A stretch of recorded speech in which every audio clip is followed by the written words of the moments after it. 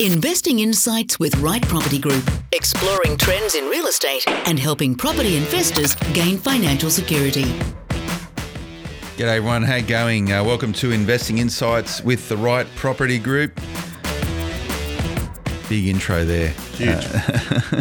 I do like the guitar riff, and I can imagine you of the evening sort of going into some little man cave somewhere, Steve, and plugging in your Fetacaster into an amplifier and blasting down the house with some Norwegian death metal that you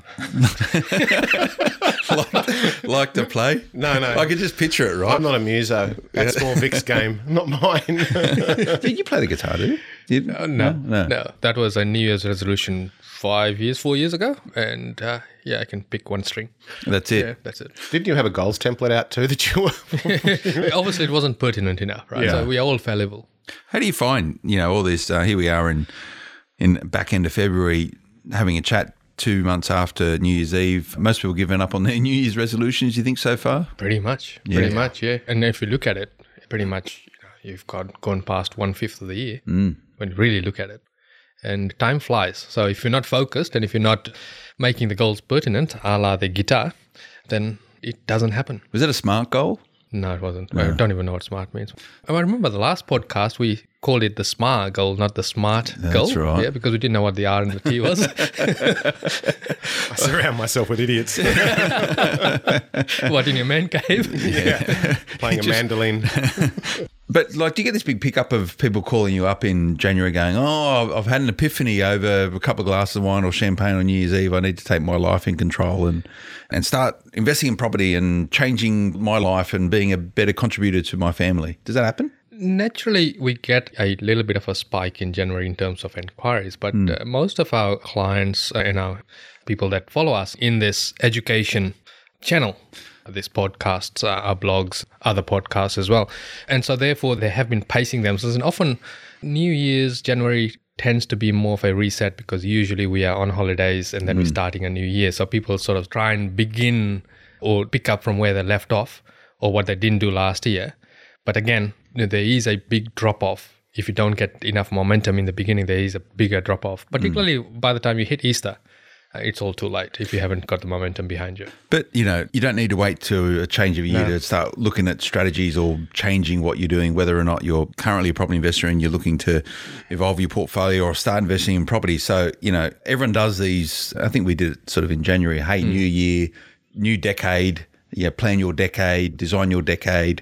You don't need to wait for massive milestones to start doing that, though. So at any point in time of the year, you should be. You don't need the massive milestones, but what we find is after major events, things start to percolate as well. So that might be a reduction in interest rates, or it might be the latest figures showing what you need to retire on. And people have a mild panic attack and say, well, I better start doing something. So there's triggers. There's always triggers. Okay. So nice natural segue for me to look at. So when these triggers happen, and triggers you can't control, might be economic factors or changes in interest rates, which may stimulate some sort of decision-making process, or a trigger might be manufactured. It might be something where you change jobs or you get a pay rise or you're changing your family situation. There's triggers there which might help change your paradigm towards property investment. When these triggers happen, what I want to do is pick your guys, get some real tangible stuff for our listeners.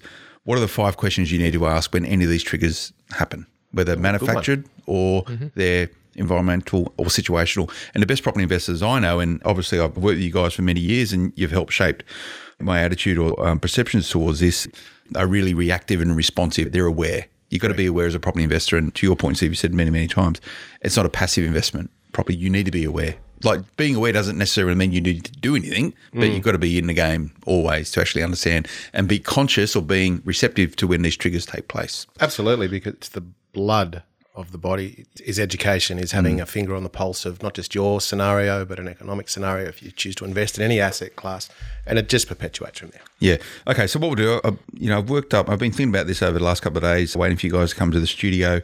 And I want these, and I've just documented them, and I'll throw them at you, and I'm sure you guys will be happy sort of rattling these out. But I've sort of framed these on the basis of for first-time investors who might be new to the game, or anyone who has a portfolio, whether it's 2-3 properties, which 2 properties is representative of most property investors, all the way through to those with many properties, with large portfolios, is all as relevant as each other or irrespective of who you are as a property investor. So First question, well, what are the first three things you should do at any point in time if you're starting to think about investing in property, or as a trigger which may change the way in which you're considering investing in property? Stephen? I think the number one thing would, first of all, to take stock. And take stock actually has many other sub-meanings, if you will. And so those other meanings could be, well, what am I trying to achieve here? No matter what the asset class is, no matter what the investment vehicle is, what am I trying to achieve is the first one. The second one is create or knowing what you can afford. Yeah, I because agree. what you can afford will often, if not always, dictate what you can invest in and where you should invest, once again, no matter what the asset class looks like to you and your affordability. And the third one is education. Like, you have to have some clue on what you're investing in. And in today's world of technology, there is so much education for free, good and bad, that is out there. But you need to take the time to actually start to dig deep and delve into it, consume it, absorb it, and have at least an understanding. Yeah. So I think the important thing here, Steve, is that we need to make sure that we don't confuse the education with noise, right? So there is at the moment a lot of noise everywhere, particularly with social media, the ease of transferring information. So when you're trying to get started or when you're trying to add to your portfolio, often what you find is that you don't know which way to turn. And the reason you're not able to do that is, back to your first point, is you haven't taken stock, right? So if you take stock, that will then filter out a lot of the noise, and then you'll only pursue the pertinent stuff pertinent to your own financial situation. And therefore, you'll be then focusing on the right education, be it, right now, if you take into account the current cycle of newsworthy stuff, right? So it's commercial. There's big debate happening between whether do I start with commercial, do I start with residential, or do I just rent first, or do I buy my principal place of residence first, right? Now, if you haven't taken stock with where you are right now, all of this is irrelevant because you can't decide on which track to take unless you know where you're starting from. And by far, regardless of where you are in your investing journey, you must take stock first. Then I suppose the next thing is affordability, and that also translates to being able to borrow money. So how much can you borrow and how much capital have you got, which will then determine the strategy. Well, inherently your risk profile also, just that internal risk profile that you have could potentially steer you into an asset type class result that you're looking for based on what is your risk profile. And your skill sets. And a good example of that might be that you want to delve into Bitcoin because you're after a quick win and it's on the run as an asset vehicle or as an investment vehicle, or it could be commercial. It could be regional property, could be blue chip. Mm-hmm. So once you've worked that out, you can then start to educate yourself potentially on the ins and outs and the stuff behind it. So taking stock is a comparative analysis, right? There's no use being educated about stuff if you don't have something to benchmark it against. As in, what is the purpose of being educated? Because you're educating yourself for the basis of decision-making. Correct. And that's comparative, and everyone's unique and different. Mm-hmm. But at the end of the day, people don't have an information problem. They have an execution problem. Yeah, it's a good point. Because there's so much of it out there. It's just, well, when do I take that step? When do I think I'm ready to take that first step? So execution, everything's nothing unless you can execute. It's only a concept. Okay. So that's what you need to do first. Second point here I put in terms of what you need to consider, what you need to ask yourself at any given time during your property portfolio, whether you're a first-time investor or there's some trigger for you to reassess where you're going in life. How many properties do you need, Steve? That's probably the wrong question to ask, but it's probably the question everyone asks you. It's the question that everybody asks, but it's the wrong question because the answer is 2 words, it depends. And it is as broad as that, because I don't think anybody can sit down and say, well, I want to create $100,000. It's a great idea, but $100,000 in 20 years' time may not be enough, or it might be too much because of other things that have happened along in that journey. So I think rather than asking how many properties do I need, the very first it's about setting tangible goals along the way, because otherwise everything's too far away. So to have a long-term goal of replacing an income, which is the most common one that we get in for many, many years, as to how do I replace my income, my PAYG income.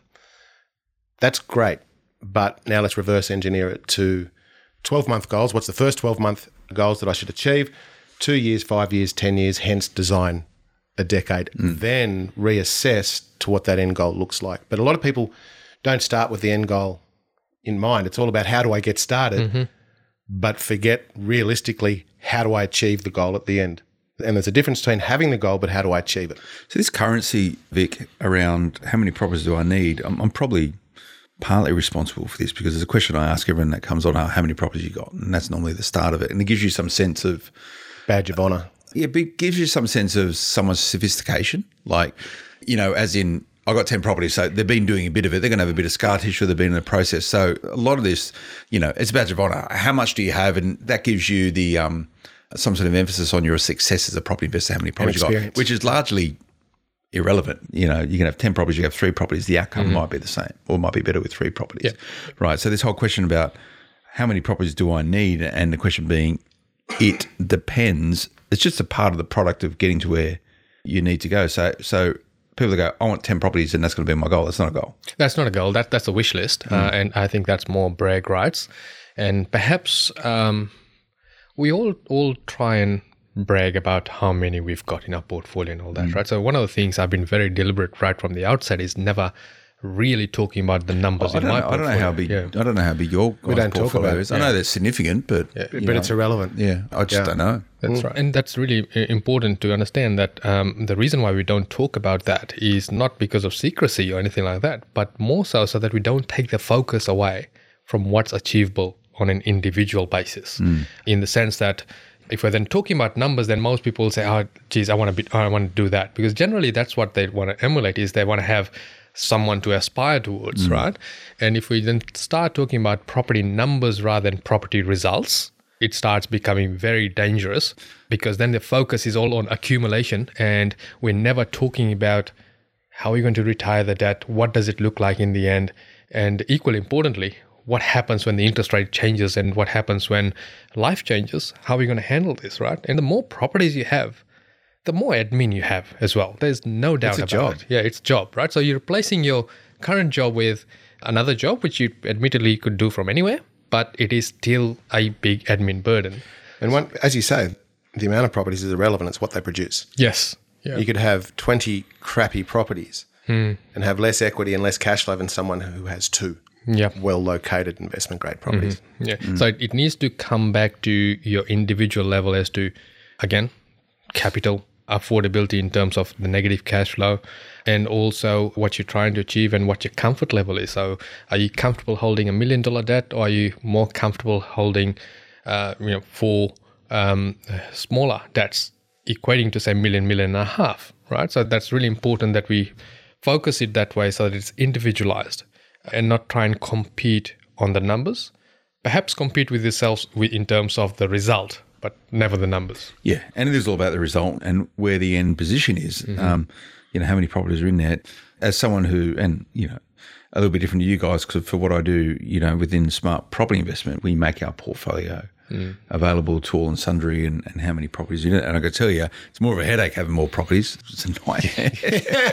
Yes, it is. No, that's a poor fill, right? As people are going to say, first world problems. But, the more properties you have, the harder it is, It is. Think about how many moving parts there are to one property, let alone multiply that by a factor of 10 or 5 or 100 or whatever it may be.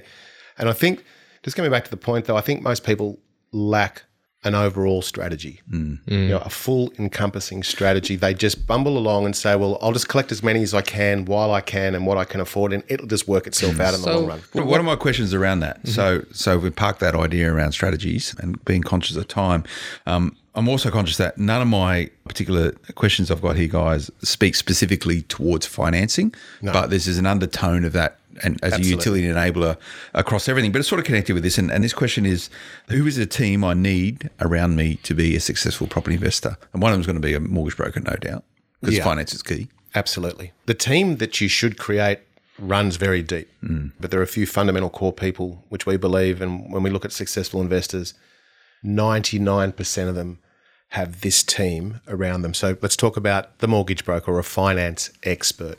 And there is a big difference between a good broker or a good financier and a very mediocre one.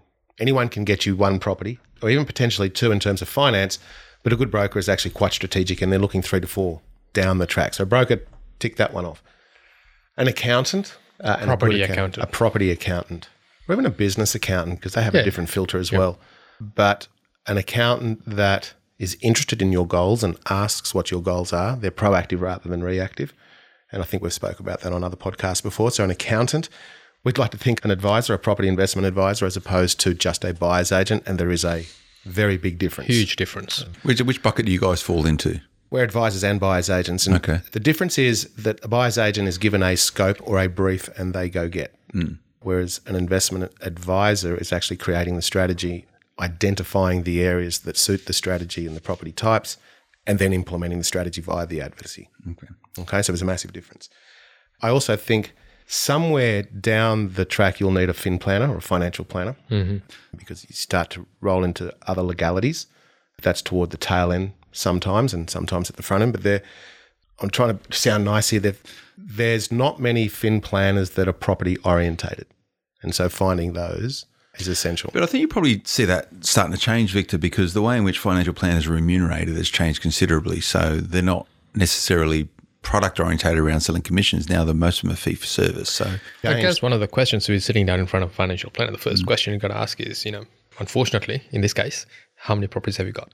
Right? Because how can they advise you in terms of property or shares for that matter if they haven't got skin in the game themselves, they haven't got the battle wounds themselves? And it's not just about property though, it's about diversification. Yep. You shouldn't be all in on one asset class. That's true. It's just silly. And it just opens you up to inconsistencies within one asset market, I think. And then as we dig a little deeper in terms, I believe anyways, who should be in the team, it could run through to your property manager, who control the property for you. So finding a good property manager who communicates well is essential. And then you could go all the way down to depreciation companies. And usually when you're starting out, right? So, and it's not, the team gets added as their role becomes important, right? So it is as simple as asking your initial team player as to what's in the click, right? Because if you take into account our clientele, a large portion of them we put into our people that we've used consistently because they get it. They are either our clients, these professionals are our clients, or they have done so many transactions for us, they know exactly the methodology, they know exactly what's needed, and the communication is next level pertinent to the strategy, right? Because they've been educated in that. It's not like I think it was last fortnight, we're talking about a client who had used their own solicitor for an interstate purchase. Now, solicitors, nothing against them, but they are busy people and they're renowned for not returning phone calls.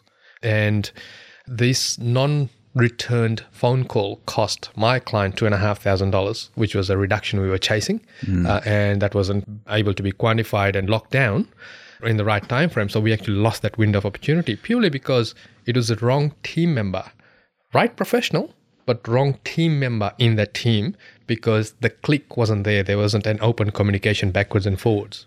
And that was the next team member I was going to talk about is a solicitor or conveyancer. And maybe to go further a little bit and explain it in a different way is some professionals think that they are better than other professionals. So, and once again, I'm not targeting any particular professional here, but Steve Waters' hate list. For your hate mail, what's the email? Steve at Right Property Group. It's .com only. So, but an accountant may think they have more weight than the solicitor and vice versa, or the property advisor or the finance broker. And rather than thinking of it as a click, thinking it as open avenues of communication where no egos are brought to the table. That's right. Right, because everybody should be pulling in the same direction for the client. And there's a couple of questions around team formation. Number one, who should be the primary professional on your team? Because sometimes you talk about a power play, right? Whereas the accountant will be, well, do it this way. Then a strategist will say, do it this way. And the mortgage broker, no, those guys got it completely wrong. It's good if your team all know each other and already have some sort of connectivity and professional experience. But often they're disparate people and you'll get a power play. Yeah, this is going to sound a little bit biased, but it really, so I'll preface it by saying it depends on which team member you start with. Okay. So if you've been seeing an accountant as an example, for a very long time, you have a great working relationship with them. They're proactive, they're goal orientated, and they say, look, you need to, or we suggest you do this, and then you engage an advisor. Well, then maybe for a certain point of time, the accountant is the most important person. And let me clarify that by saying at different times of your journey, there'll be the different professions will have more weight. and perhaps intention for your outcome. But if you're seeing an investment advisor to begin with who is literally taking your financial situation, creating a plan based on your goals and financials and so on and so forth, and who are going to be there for the long term, and I say that quite deliberately because it's easy to go and get a property, but it's how you control it afterwards, as we do. We have our reviews and so on.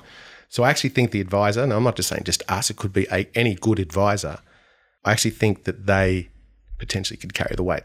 Well, it's the continuity. It's important, but I completely agree with your point. When I look at our journey as property investors, there's points at times where the professional as part of our team has more emphasis than at other times, right? Like there's continuity with my planning and strategy and you're always sort of, checking in and see where we're going. But like as where we are right now in our property journey, the mortgage broker is probably the most important person because I need to drive down the cash position of the portfolio. So I need to be getting them doing most of the work and most of the heavy lifting for me right now because it is strategically the most important thing to be doing. And if both, let's say it's your accountant in this case, your accountant and your mortgage broker don't have that connectivity, the accountant might be saying, look, you need to go into a different entity here. We suggest a proprietary limited company or whatever it may be. And the broker might be saying that's really good from a protection point of view or diversification point of view, but I can't get finance in that entity. That's where ego comes in if there isn't the click in there. So that's why it's important to have majority, if not all, of your team players of the same ilk there. They're looking after your best interest.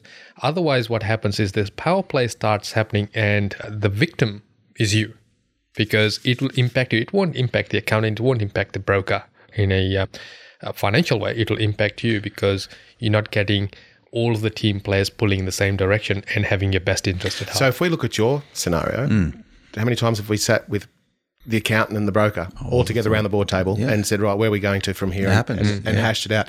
But we're not knocking anybody else. We're not saying that solicitors and advisors and everybody have their own interests or vested interests at heart. It's just actually finding the people that you gel with and that can communicate with you, but therefore communicate with each other. Yeah. And I think you need to separate it between what is a transactional relationship versus what is more of a strategic relationship and not discounting the very capable advice you get from a very good conveyancer. It's a very transactional part of the process of buying property. You need to make sure you're getting the right advice at the right time, right? Everyone has a part to play. Yeah, absolutely. But I think there's another key part of this team which we haven't spoken about, but it's a really important part of it, and that's your peer group. So we've spoken about professional team, but these are people who aren't professional. These are people who you have a shared common interest with, i.e. property investors. And I remember when I started investing and I went to some of those sessions that you do out in Parramatta, which I think you also do down in Melbourne now, where it's just a pool of like-minded people who are all looking to be educated, but it's got its own, momentum of, peers sort of having a chat going, oh, what do you reckon about this? What do you reckon about that? This peer-to-peer learning is key. Do you know how that started? And this is the truth. Going back 20 years ago, 19 years ago, when the Trading Post really existed, and I didn't know any other investors, and our family didn't know any other investors, and we were starving for other like-minded people. So we put an ad in the Trading Post, say, hey, like-minded investors, you want to get together? One person turned up. You actually put a thing in the Trading Post. Yeah, there was not, but this is old school. The internet was new. Dial-up days. Dial-up. Yeah. We had one person turn up. The next week, we said, let's all get together next week. This is awesome. And next week, 4 people turned up. Within 6 months, 100 people. We had to move venues. Is that how that started? Yeah. That's how it started way back. And to the point, because at that point in time, everything was a little bit of a secret society and it wasn't barbecue Brad rights. There was no podcasts, I'll tell you that. There was no radio back then. No radio. And that's how it started and morphed into what it is today. And so when we have our events, whether it be in Parramatta or Melbourne and the like, it's an open forum of like-minded people getting together. And even if you're just wanting to learn versus people that have got 10, 5, 3 properties, whatever it may be, it's not a pitch from the stage. It's an open forum, which is what we love. Yeah. And you should build out your own networks. I've got mates I go and connect with, and we do it. We try and do it once a quarter, but it normally happens sort of twice a year where we just get together and chat about what we're doing, right? They're not professionals. They're just punters like me who are out there trying to scratch a living out of investing in property, right? But they're the people, the like-minded people that are in property as opposed to the unlike-minded people that might be share-orientated. Not that there's anything wrong with that, but you're just going to end up in arguments. Yeah. And it challenges your ideas and can keep you accountable as well. So if you don't have a peer group as part of your team as a property investor, I highly encourage you to do it. And there's heaps of chat things that you can like hook up with people now and go have a coffee with them. Yeah. A lot of people, they're a bit sort of vocal, and people who are really vocal on chat rooms normally Yeah, you just got to be careful of the information that you receive and the experience behind it. All right, I think we've done that really well. So this fourth point around what you need to ask yourself, if there's a trigger in your property investment journey, or if you're just starting out and you're thinking about property investing, what are the strategies available to me as a property investor? And the way I'd like you guys to try and frame this for me, and I think this is the way I think, is the difference between strategies and tactics. Because I think people get this completely wrong, and they put the tactics first, thinking that a tactic is a strategy. And it's not. Like, it's a negative gearing strategy. You know, which I'm sure you hear all the time. You know, negative gearing is not a strategy. You know, flipping property is not a strategy. It's a tactic for you to achieve a strategic goal. So can you sort of split that up for me? Is it a Victor question? He's smirking. I know he's I could see him at home sort of sitting there. What's that board game that you play, Risk? You know, did you ever play that as a student? You have like marathon 4-day games of Risk and stuff, which is strategic. You're talking about a university student? Yes. No, never went there. Well, us universities. You probably played Dungeons and Dragons with your mates out the back, probably. You know, I've got a roll in a dice that says Jumanji, the original version. Victor, strategies versus tactics. Thank you. So the voice of sensibility and reason. He went to university. I did, actually. I actually taught at university as well. Oh, did you? Yes. So one of the key things that you see, property investing or the mindset of would-be investors tend to be influenced by what courses or what marketing is out there right now. So every now and then we get a surge of people who want to flip properties, and they get attracted to the sexiness of making instant money. The reality of it is that flipping property is a job, right? And it's a feast to famine approach, because you need to have consistent flips to make a consistent income. And then there also comes into play the ability to borrow money to flip to begin with. And so anyone that's saying, I want to do property full time, keep your job, right? Because you need your job to qualify for the loans. And that's the bottom line. The flipping does come into play, but it comes much later in the piece, where you're starting to target pay down, or you're now starting to target money for lifestyle rather than money for longevity, for wealth creation and so forth. So that becomes a tactic. The other thing that most people get off on is subdivisions or major renovations. It is a tactic to get towards a strategy. So it's a stepping stone to get towards a strategy. So a good example of it would be doing a major renovation is a good way to recapitalize.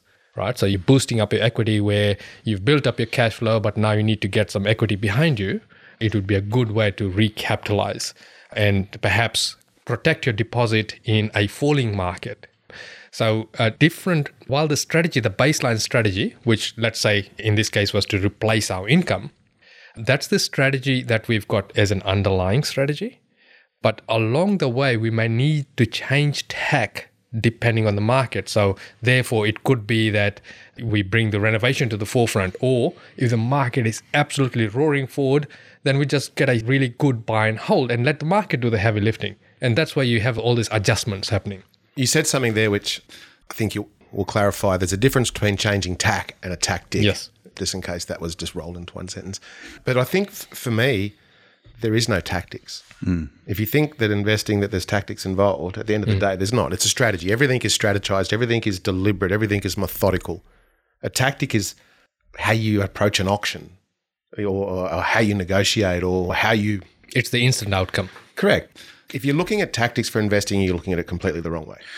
As a property investor, so what are the strategies available? Because there's probably one strategy for property investors, i.e., I want to create wealth for X reason, insert your X, and it might be to travel more, to retire early, to give back to the community, to do more philanthropic adventure, whatever it is, right?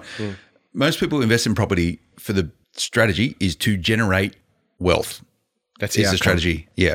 The strategies are capital growth, as in you find stuff that's going to go up in value at a point in time you realize that value, or yield. You generate income, so you put some money in your back pocket. So essentially there's a capital growth strategy. If we just break it down into the basics, there's a capital growth strategy and there's a cash flow strategy, and the derivatives of that is potentially, regional versus city, development versus buy and hold. So it actually trickles down, but essentially it's cash flow, capital. They're the major two strategies that people tend to identify with. And for the most, I think people approach them in the wrong fashion. It's not about whether you should do one or the other. It's how can you actually combine both? Balance it out. Correct. And we've often been an advocate and we've been very vocal and public on what we think, or the strategy that we employ, which is a combination of capital growth and cash flow, and creating a balanced portfolio. Even sometimes the properties are balanced themselves, or part of the strategy for that particular property is to balance out. If you approach something that is absolutely left or right, one or the other, I don't know if that's the right thing to do. So, we share our investment journey on smartpropertyinvestment.com.au a lot. And I sort of get around a bit. People know what I do and people want to talk to me about property all the time because they listen to the podcast, which is cool. I get a real kick out of it. But people go, what's your strategy, Phil? And I go, identify under market value property that are going to have long-term growth potential, that at a point in time when I want to realise what that is, I will do it. That's pretty much my strategy. I don't yet know I don't invest for a purpose of replacing my income. I sort of know that it will sort itself out at a point in time, and that sort of works for me, which a lot of people don't particularly like or don't get it right, because they've got but it is identify good properties that are going to grow in value that don't cost me too much to hold. That's my strategy. That's an okay strategy, isn't it? Well, if it doesn't cost you too much to hold, but really then it's a balanced approach, which is essential because that gives you mitigation and the like. But when you talk about purchasing under market value properties, that's just a subsection of the overall strategy. It should really, you'd like to say that every property should be that, but identifying value, that's a whole different podcast. Yeah. And the thing is that properties are never really under market value because the property is what you pay for it. So that is if you want to get, want to get very technical. You've got to get technical. Anyway, okay. So the final point here, and this is an important one when you're considering if there's a trigger point that's going to change the way you approach investing, or if you're new to investing. How do I know I've got the right attitude or mindset to invest effectively, Victor? Well, and we've sort of spoken, we've done a couple of podcasts in the past around mindset. I think the biggest litmus test for that is if you're up at night worrying about your portfolio, perhaps you're either investing or going about investing the wrong way, or you're just not cut out for it. And that's as brutal as it can be. Not everyone can do it. Not everybody can invest in anything. Yeah. Just like not everybody can be self-employed. They want the consistency and just knowing that every Friday they'll, a pay of X. Get a yellow envelope with cash in it. Yeah. Like I remember that. Yeah. What was your first pay packet ever? Just so my first time I ever received any money, my mum used to work at a photography studio back when you used to develop like stuff with chemicals and stuff, right? If you go down the path that you were the model or something like that, I'm walking out. No. So back in the day where there was a wedding photography place and she used to print all the photos, chemicals and stuff. So when I was about 12, I started doing the cleaning of that photography studio every second Saturday. I go down there and I have to dust all the frames, and I wasn't very good at it, but that was the first pay packet I've ever got. How much? $12.50, I think, by memory, for cleaning this whole studio, which was massive. And I did it. And what normally used to happen, I think, was that I'd go and do it and then sit around and not do much. And then my mum would go and finish the half-assed job. This guy's got to be self-employed because he's never going to hold down a job. That's the first ever pay pack I got. It's the first ever job. And I've had, I reckon hundreds of jobs from that point, just a bloke getting by in my university days and being a bit of a vagrant travelling around the world. But I've had a lot of different pay packets. It's interesting. Yeah. What about yours, Vic? I was just thinking back while Phil was talking, and it was actually obviously back in Fiji, and I can remember 2 occasions where I actually got cash money in my hand. The first one was while I was still in high school, and I helped harvest sugar cane. That's hard going. So that's hard going. So it's manual, not with machines and all that. So I think I was relegated to the water boy. So, you give water to all the cane harvesters, and you got a rider of whatever they made. And I think I made a princely sum of $26 that month, not bad. Which was not bad for back then. But my first real pay packet was during immediately after the cyclones in Fiji, where I got a job doing this survey. So going to home after home to see what they've lost and whether they needed government help. And got a princely sum of $81.09 for a whole month's worth of work. It's pretty good. And Fijian dollars? Fijian dollars, yeah. And that was you could big buy money. a lot of. How many cases of Fiji bitter have you bought with that? I wasn't drinking back then. That was back in 1985, right? Yeah. So that was the old Carver days. It would have been, yeah. But if we come back to where we have got Steve's story, his first pay packet. I used to, on school holidays, wash cattle trucks. Okay. And that'd be nice. No job. shit.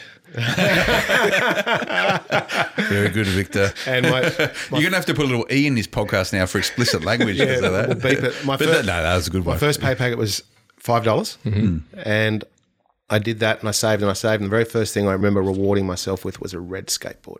Wow. The plastic one? You still got it? Fiberglass one, with the ones that hook up on both ends. Yeah. Old school. Oh, yeah. I was good. a skater boy. Yeah. Have you still got the skateboard? No, it'd be worth a fortune, I suppose. It'd be a collector's item. Retro, yeah. Sorry, Vic. So, talking about mindset. Yeah, the attitude towards planning for your future when you're young. I think generating money is good. Yeah, bring it back. I think to bring it back to perspective, we need to look at how a household economy works, right? And this is where it becomes real.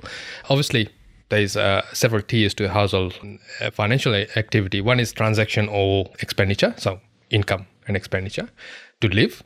Then you've got your borrowing or your credit, so your credit cards or borrowing to buy a home, all this sort of stuff. Then comes insurance. This is your normal expenditure. Then comes savings. And guess what comes last? Investing. Really? Right. Yeah. Investing comes last. And this is pretty much ABS surveys and all that. So I'll try and find the link to put in the show notes. So in most cases, if you have a stock take of your financials, if you're not able to pay off your credit card in full at the end of each month, I guess the insurance, the savings and the investments all go out the window.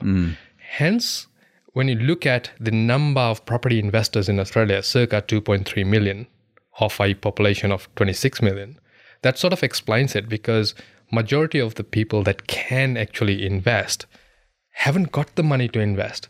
And therefore, if you haven't got the backing, the financial backing or the financial nuance to actually start investing, the first step is to start saving, right? So if you know that you're a consistent saver, you know that you'll be good at investing.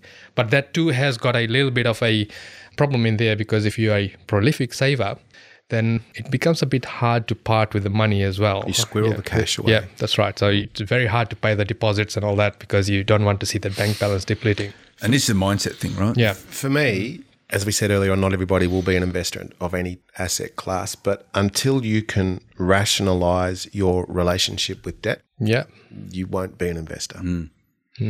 A successful one. And we've talked about that in the past in other podcasts, and you should go back and listen to it. But for us, that's just a keystone. That's a really interesting thing. Like, when I think of my relationship with debt, I feel like I don't have any debt.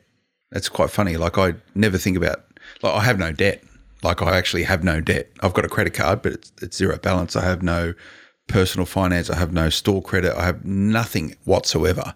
But I've got a whole bunch of mortgages, but I don't really think of it as debt. Because it's quite strange, isn't it? You've been able to segregate productive versus non-productive debt. And it's a really, and I'm the same, I don't have a credit card. Like, I'm completely debt-free, is my I don't my have store view. cards. Bank might think otherwise, but... Yeah, although I did get a fine the other day from a Video Easy shop that now longer from 1987 or something.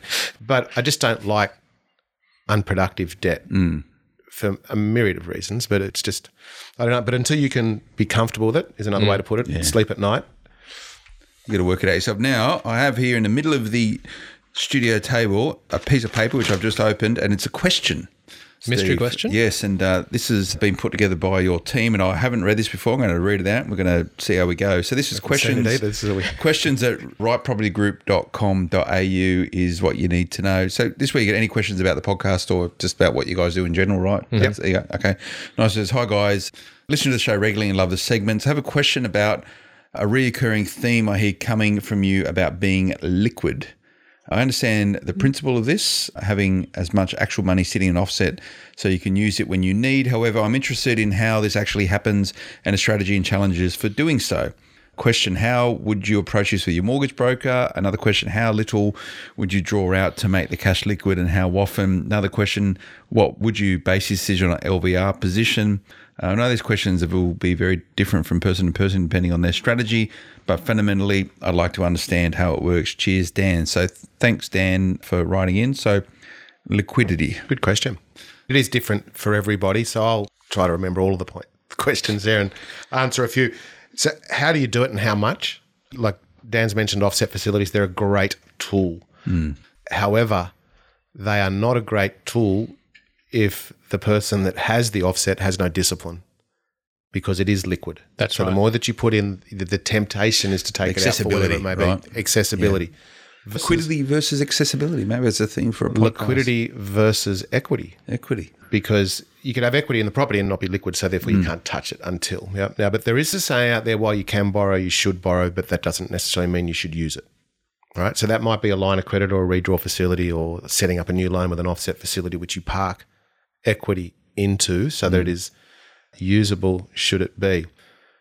It does affect potentially serviceability in some scenarios, especially if it's a redraw facility or a line of credit, I should say, because the lender is looking that is accessible and it could stop you going forward. It could also affect the cash flow once you use it. So whilst if we go back to the offset facility where you're saving interest repayments, that when you start to use it, it will affect the overall cash flow position of the portfolio. And it can, for some people, give a little bit of a false positive in the immediate cash flow scenario. How much you should have is the $1 million question. And I would get asked this on a daily basis because remember, the liquidity is there for two purposes. One, as a buffer, and two, to enable you to be opportunistic when you can and should, being the operative words. The buffer is the question that we get off, how much should it be? And everybody's different. Victor is different from me. I need a year's worth of sleep at night. So this is just me personally, I need a year's worth of pre-tax shortfall plus living expenses put aside. It's a lot of money. Well, Because your Bobcat fuel bill's probably about $20,000 a year, right? let's not talk about it. Just cost me a fortune, the Bobcat. He uses the Bobcat to move his money around. You know that, right? Scrooge with his gold bullion, right? No. It's in my offset. So it's all in your offset. So it's liquid, but it's a good point. It's liquid and it's accessible. You have the discipline for it to be accessible. Correct. But it has utility, as in it's meaning that you're paying less interest. Correct. But it also, once again, gives me the ability to be opportunistic should I need to be. And once again, the buffer, everybody is different. Vic might only want 3 months. And Vic mentioned earlier one of the other points that you made, the sleep at night factor. That is my barometer. Yeah. And I need X amount in there for me to sleep at night, and everybody's different. So what needs to happen for you to touch that and go all in and go, oh, that's such a good opportunity. I'm going to reduce my buffer to 6 months rather than 1 year. Have you ever compromised on that, or you're that diligent where you go, no, I've got to get up over 12 months and I'll spend that. It's like when you play the pokies down at the pub, right? You know, you put it. Should I double again? No. Look, this is the mentality. It's very similar. You put $100 in and then it goes $150. You go, okay, I'm only going to play with the $50 now because I've got my 100 back, no doubt. But people always drive it down to zero again, right? They have the discipline to take the 100 out. I see where you're trying to head me there. Yeah. I wouldn't do it on the pokies. I don't play it.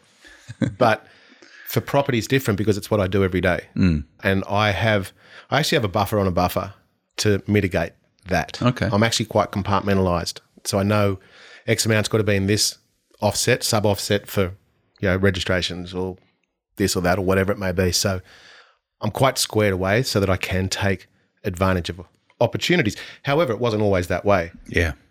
And it's a really important point. When I first started, I didn't know what the hell I was doing. There was no guidance, hence the ad in the training post. And I wouldn't suggest that everybody just breaks the golden rules just because it's an opportunity. Good.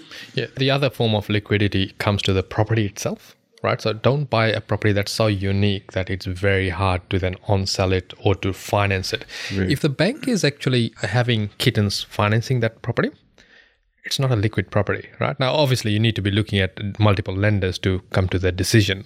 And the forethought that you should always have is that things will go wrong and you need to offload your portfolio. So you need to be making sure that it appeals to the masses, to the mum and dad investors, not your professional investors that'll come in and buy it at deep discounts. You need to make sure that there is enough ample buyers out there to buy it of you should you wish to sell it. There needs to be enough lenders out there to be willing to lend reasonable money on it should you want to be leveraging it. One more point because I know we're running out of time. Liquidity doesn't need to necessarily be an offset, redraw, line of credit. It could be a share portfolio. Yeah. Whatever it may be, as long as that money is working for you in some capacity. Yeah. So liquidity isn't buying fancy French wine and that's an investment because it's very hard to move that stuff, right? Yeah. So you found that out. Yeah. Yeah. I don't invest in fancy wine. I'm more of an Audi. That's where I get my tipple from. Very good reds there, by the way. And the champagne is excellent. Was that a sponsored ad? No, it wasn't. Yeah. But I'm happy to fly the flag for Audi Monsignor at $21 a bottle. It's as good as anything else, right? Anyway, Dan, thanks so much for sending that question in. We do appreciate it. And we want to do more of this as well. So questions@rightpropertygroup.com.au is where you need to send them. And that could just be about your portfolio and where you're thinking right now, or something specific around this podcast or any podcasts that we do, Investing Insights with the Right Property Group. So I hope you enjoyed that. That's sort of the 5 questions you need to ask yourself when considering your portfolio, where there's a trigger to do so if you're new to investing. Victor, other information, where do people go if they want to connect, reach out? Go to our socials on Facebook or go to our website, rightpropertygroup.com.au. All right, we'll be back again next time. Until then, bye-bye. The information featured in this podcast is general in nature, does not take into consideration your financial situation or individual needs, and should not be relied upon. Before making any investment, insurance, tax, property, or financial planning decision, you should consult a licensed professional who can advise whether your decision is appropriate for you.